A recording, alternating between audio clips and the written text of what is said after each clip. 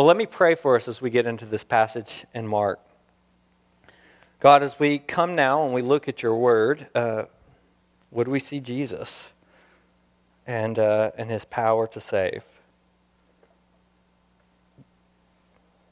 Grant us resolute trust in him, not because of who we are, but because of who he is. We ask these things for Christ's sake. Amen.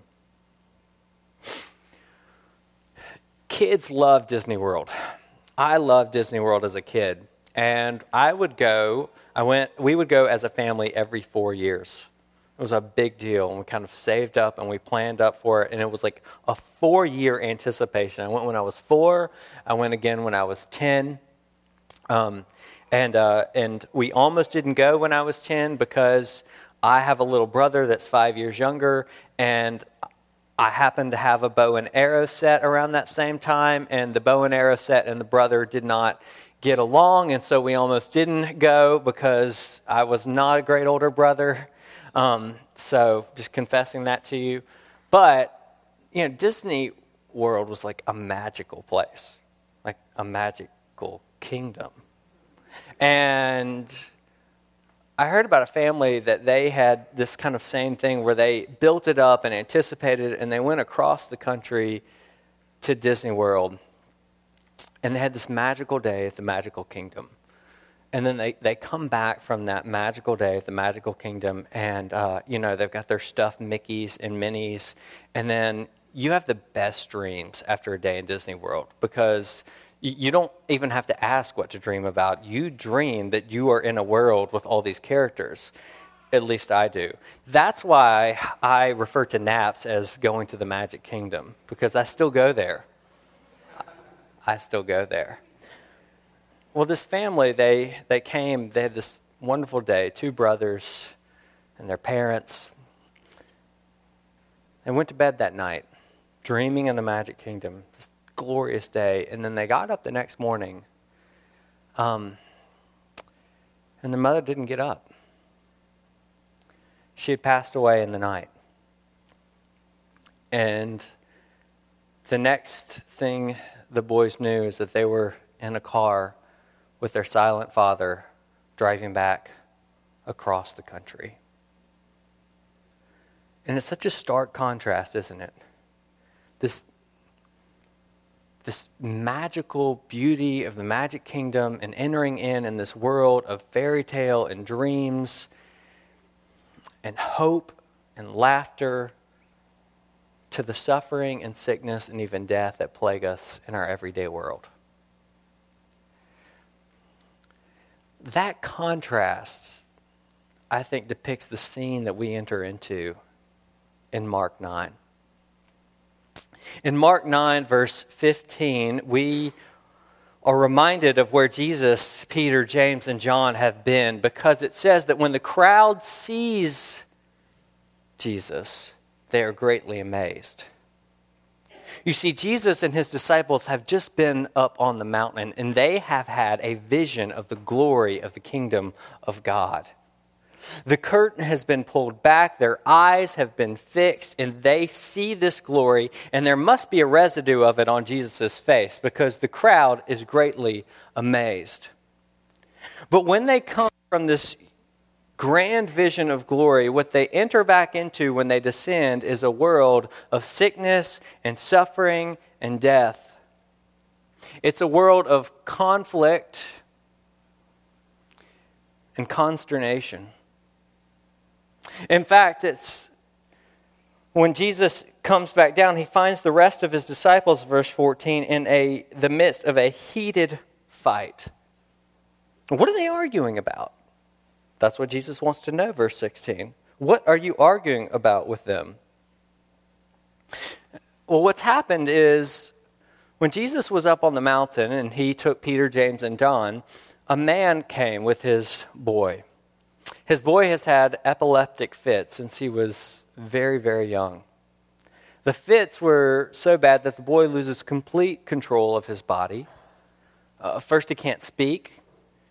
His mouth foams. He grinds his teeth. He's thrown on the ground. He becomes stiff and rigid. And it's And it's been happening to him since he was really, really, really young. Can you imagine how that father must have felt? Many of you can.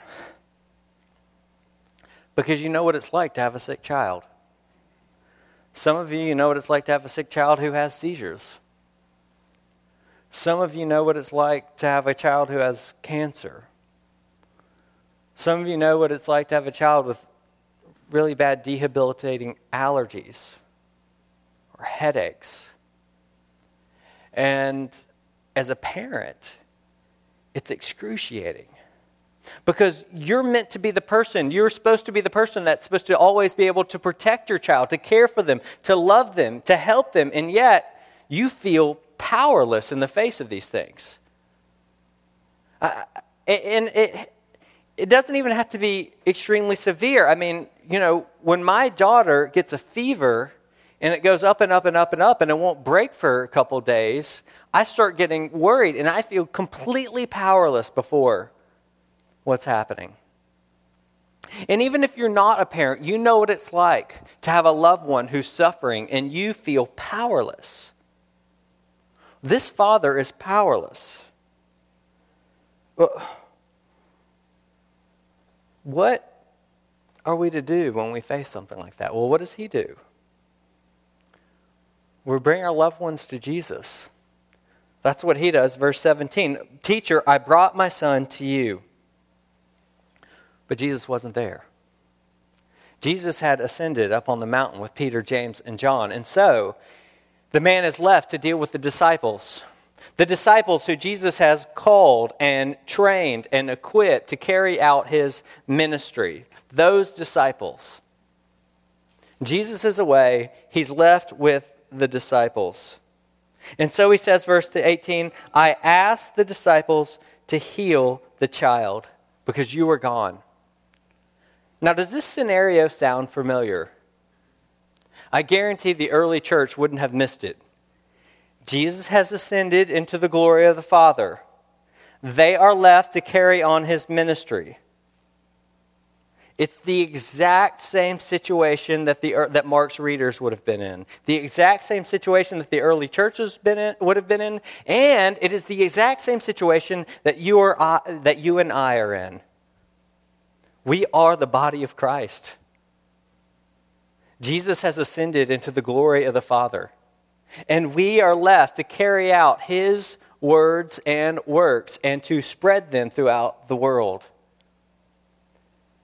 See, Mark's readers would have not missed it. But notice verse 18. He asked the disciples to heal the child, but, quote, "they were not able." I wonder if you can relate. When you are called into the ministry of Jesus, Jesus will call you into things that are beyond challenging, insurmountable. Maybe it's being involved in a married couple's life, and they come to you in the 11th hour, and neither of them want to make any changes, but they come and ask, help us save our marriage, and you feel like this is intractable.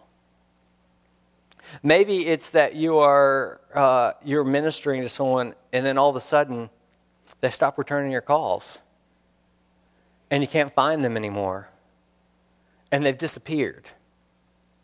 And you think, Lord, what am I supposed to do? Some of you in here, you've walked alongside people with severe mental illnesses who have suffered to such a degree that carrying on a coherent and cogent conversation is next to impossible. And you think, I can't even carry on a conversation with them for 2 minutes. How am I going to explain the gospel in a way that they can accept it?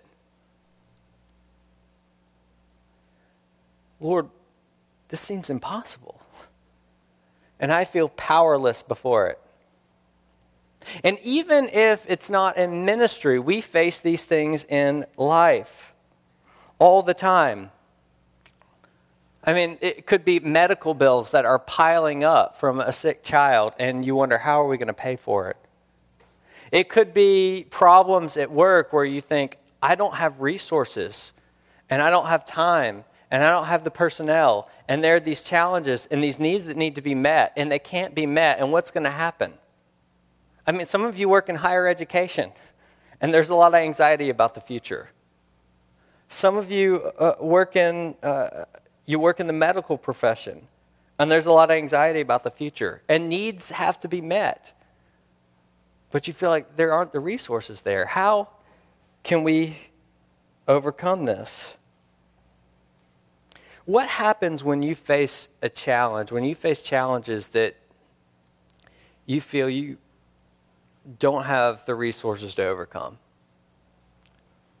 Well, let me tell you what happens to me. I get frustrated. I start energetically throwing everything I can at the problem. Once I energetically throw everything I can at the problem, I start getting exhausted and then frustrated. And then when I start getting frustrated, I start getting short with people. And then that shortness can oftentimes end up in disagreements and arguments that have nothing to do with why I'm short or frustrated or anything else, right? I mean, marriages face this all the time, not mine or yours, but, marriages, right? A couple is there, and I don't know, they're making some big decision like selling a home and looking for another. Not mine, yours. And you're sitting there and you're like, you feel this tension with your spouse. Why is there this tension there? And you're like, oh, maybe it's not actually about them at all. It's about these other things. That's why the disciples are arguing. Why are you arguing? Jesus asked. They're arguing because they face a challenge that they cannot solve. Many of our arguments come from frustrations over the fact that we are not God, and we cannot save ourselves, and we cannot save others. And yet we don't recognize that. And Jesus responds to them in verse 19, "O faithless generation, how long am I to be with you? How long am I to bear with you?" Now, those are some strong words.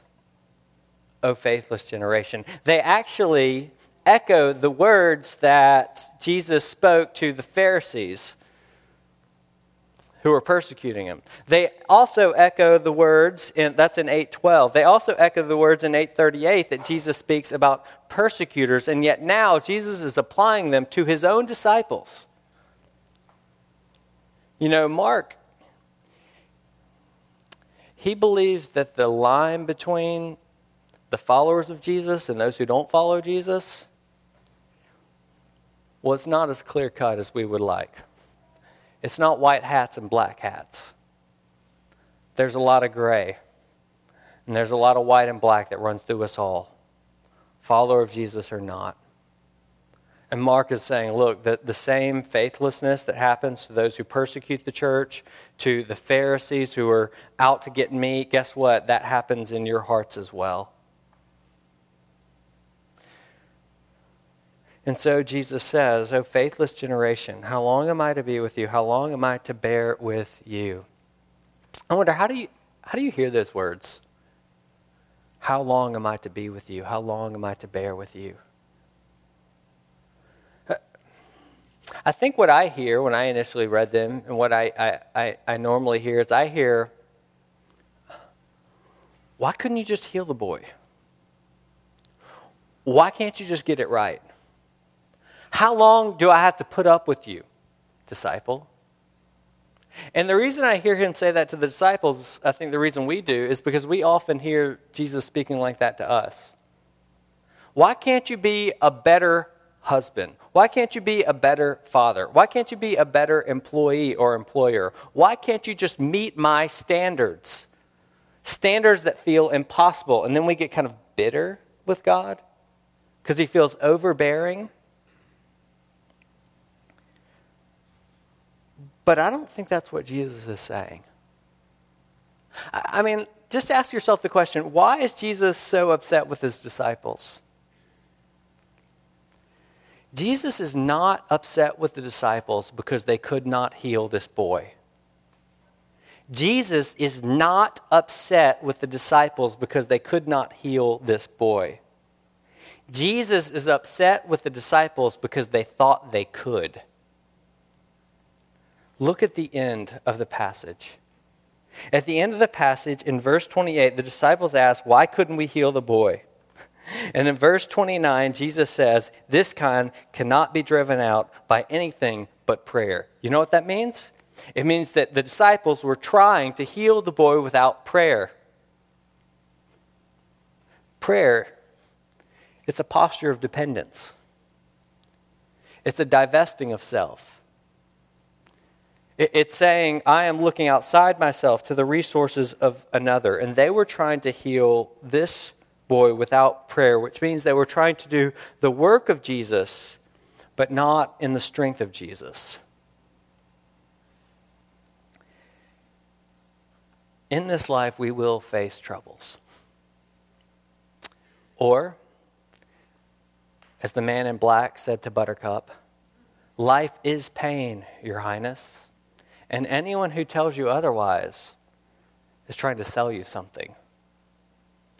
In this world, we will face trouble, pain, challenges, hardship, heartache. And here's the question. How will we face them? The question is not if we will face them. The question is how will we face them? And will we face them in prayer? I don't know about you, but speaking for myself, unfortunately, prayer is too often a last resort and not an initial instinct. I mean, I'll be honest, it's sad to say, but there are many times where, many weeks, or what happens, my week will go like this. I will pray and then start working on my sermon. And then you just kind of get into the rhythm of things. And it's like the mechanics. And so I just sit down and I open up the Bible and I open up the text and I just start working on it because, I've preached a lot of these things and I know how to do this. And so I'm just gonna churn my way through it. And then I kind of get a little later on in the week and then something happens like I can't figure out what to say, or I can't structure the text, or my schedule gets thrown for a loop and I don't think I'm going to have time to write the sermon. And at that point I'm like, I need to pray. And at that point I'm like, and I haven't really been praying throughout this process. It happens to me like that sometimes. Sometimes it happens to me where I have debilitating back pain. And I think, Lord, help me. Help me to preach. Help me to communicate. That's what it's like for me. What is it like for you? I don't know what it looks like in your life, but here's what you need to know. Dependence is the goal of the Christian life. And where dependence is the objective, weakness is an advantage. When I am weak, then I am strong, the Apostle Paul says. And it is when we are weak and when we come to the end of ourselves and when we realize that we can't do it, that we don't have the resources, that's when we pray. See, because prayer is a recognition of our weakness and it's a seeking of strength outside ourselves. Prayer is a recognition of our inability and it's a seeking of a competence outside of ourselves. And when we fail to pray, it either means that we are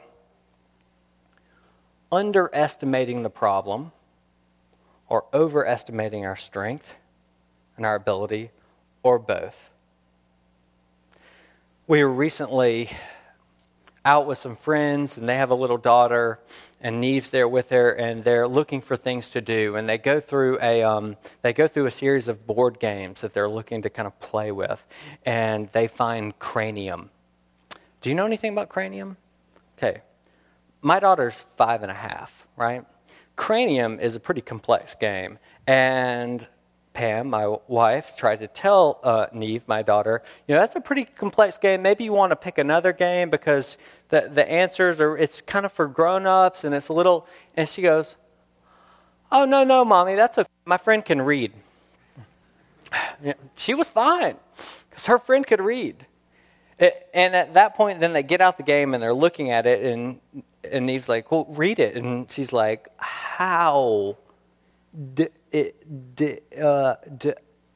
That's what they're trying to read. They can't, but they can read. And at that point, it's kind of like you just realize, I think you both underestimated the difficulty of the game, and you overestimated your ability, right? We do that all the time. Life is like one big game of cranium. And there are these serious, complex problems. And we're like going and we're like, oh, it's okay, I can read. I got this. I'm like, look, I've been in Bible study. I can handle this, right? You face someone who has some problems. I can handle this. Oh, marriage problems, that's all right. I've been in relationships before. I could do this.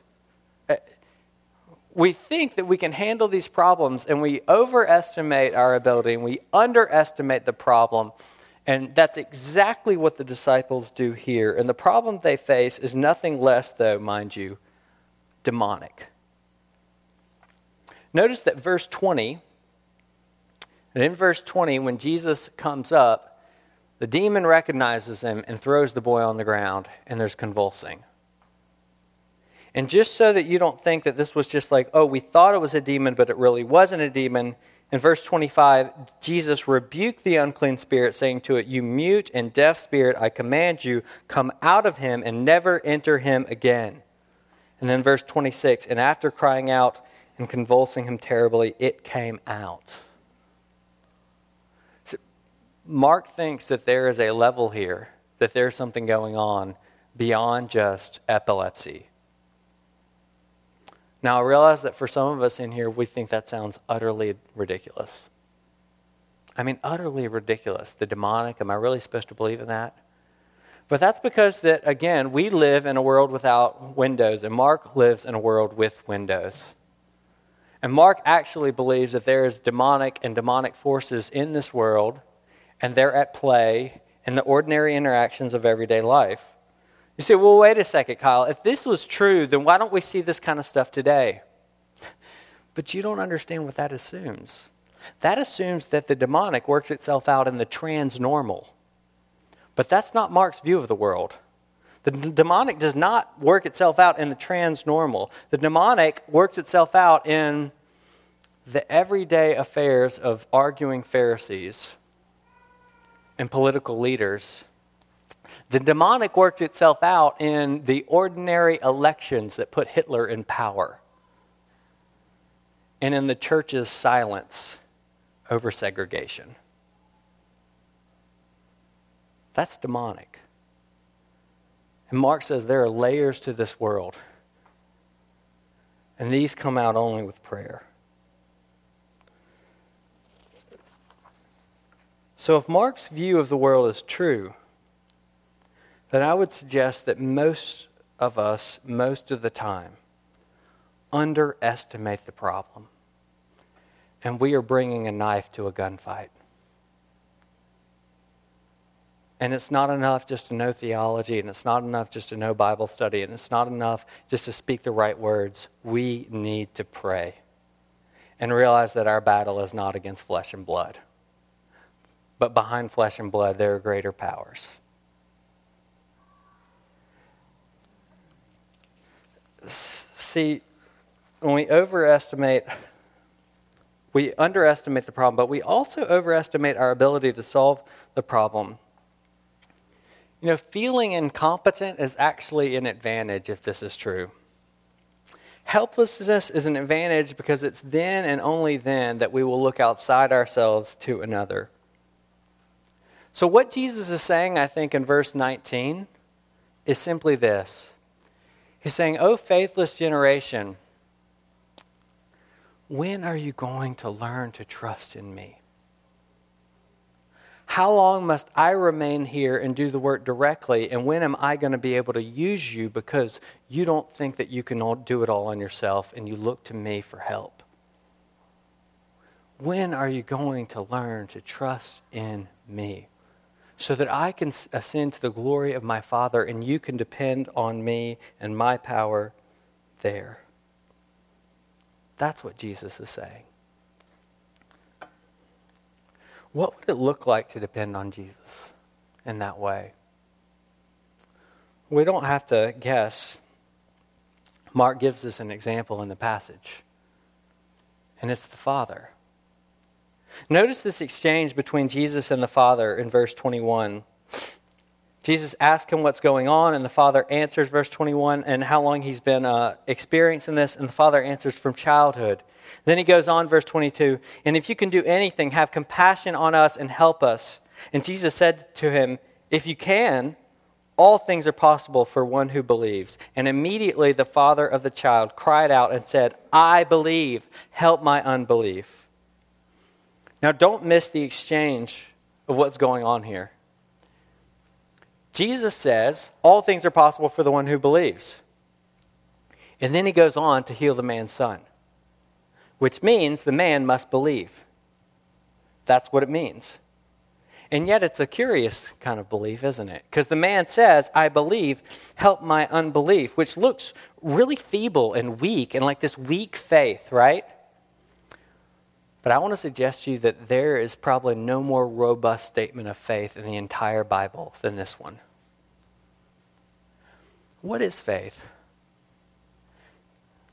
Faith is a recognition of personal bankruptcy and looking outside yourself to another.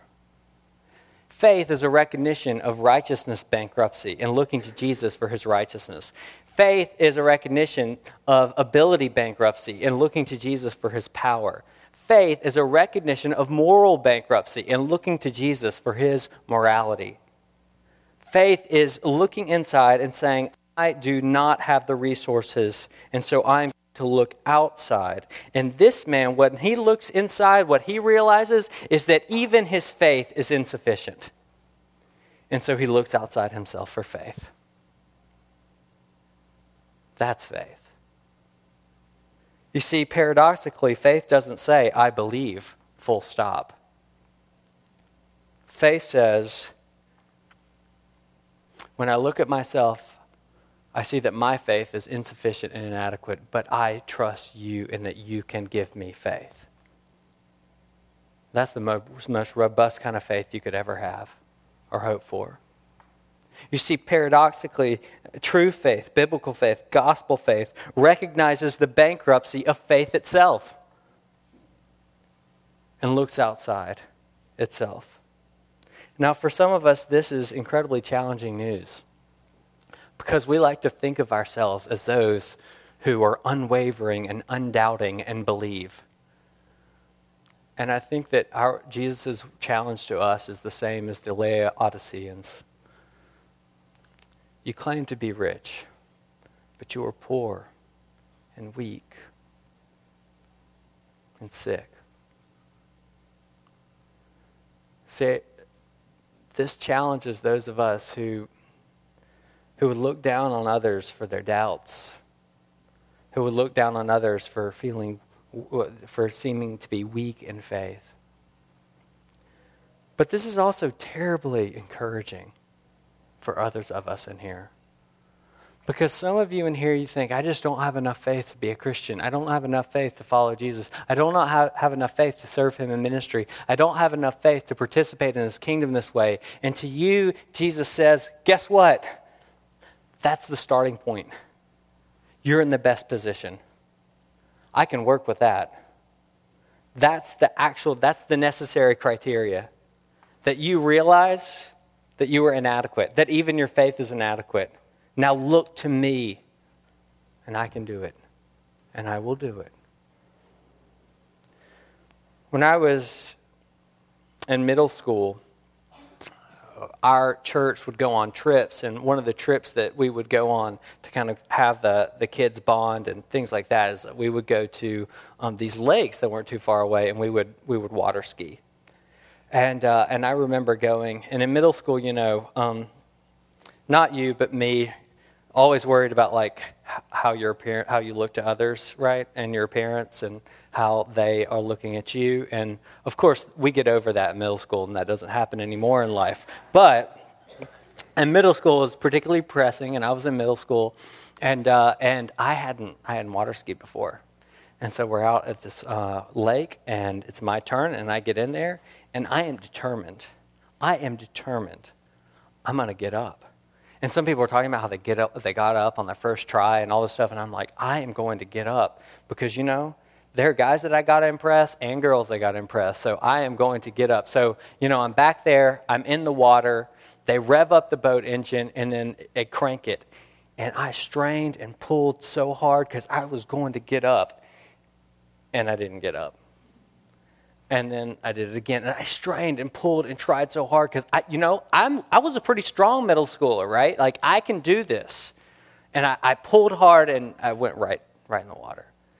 And this happened like 10 times, right? At that point, I'm just kind of like, I've become beaten. The boat in the water beat me. I'm totally whipped. And I'm thinking, I can't do this. And they just go, just sit back. And I just sat back, and I held on, and I went straight up. And what I realized was this. When I looked inside and decided, I'm going to use my power and my strength, and I'm going to muscle through this and get myself up, well, then I couldn't get up. It wasn't until I was like completely tired and whipped and beat and realized, you know what? I just got to admit it. I'm not a good water skier. I'm not a natural. That I sat back and let the power of the boat take me. And I trusted in the power of the boat. Faith is trusting in the power of the boat. It's trusting in the power of God to lift you up out of the water and to take you along. And one of the hardest things in the world is to sit back in prayer and lean into the power of the boat and not try to do it all on our own. But that's what Jesus is calling us to do as his disciples, so that he can minister to us and through us to this world. Amen.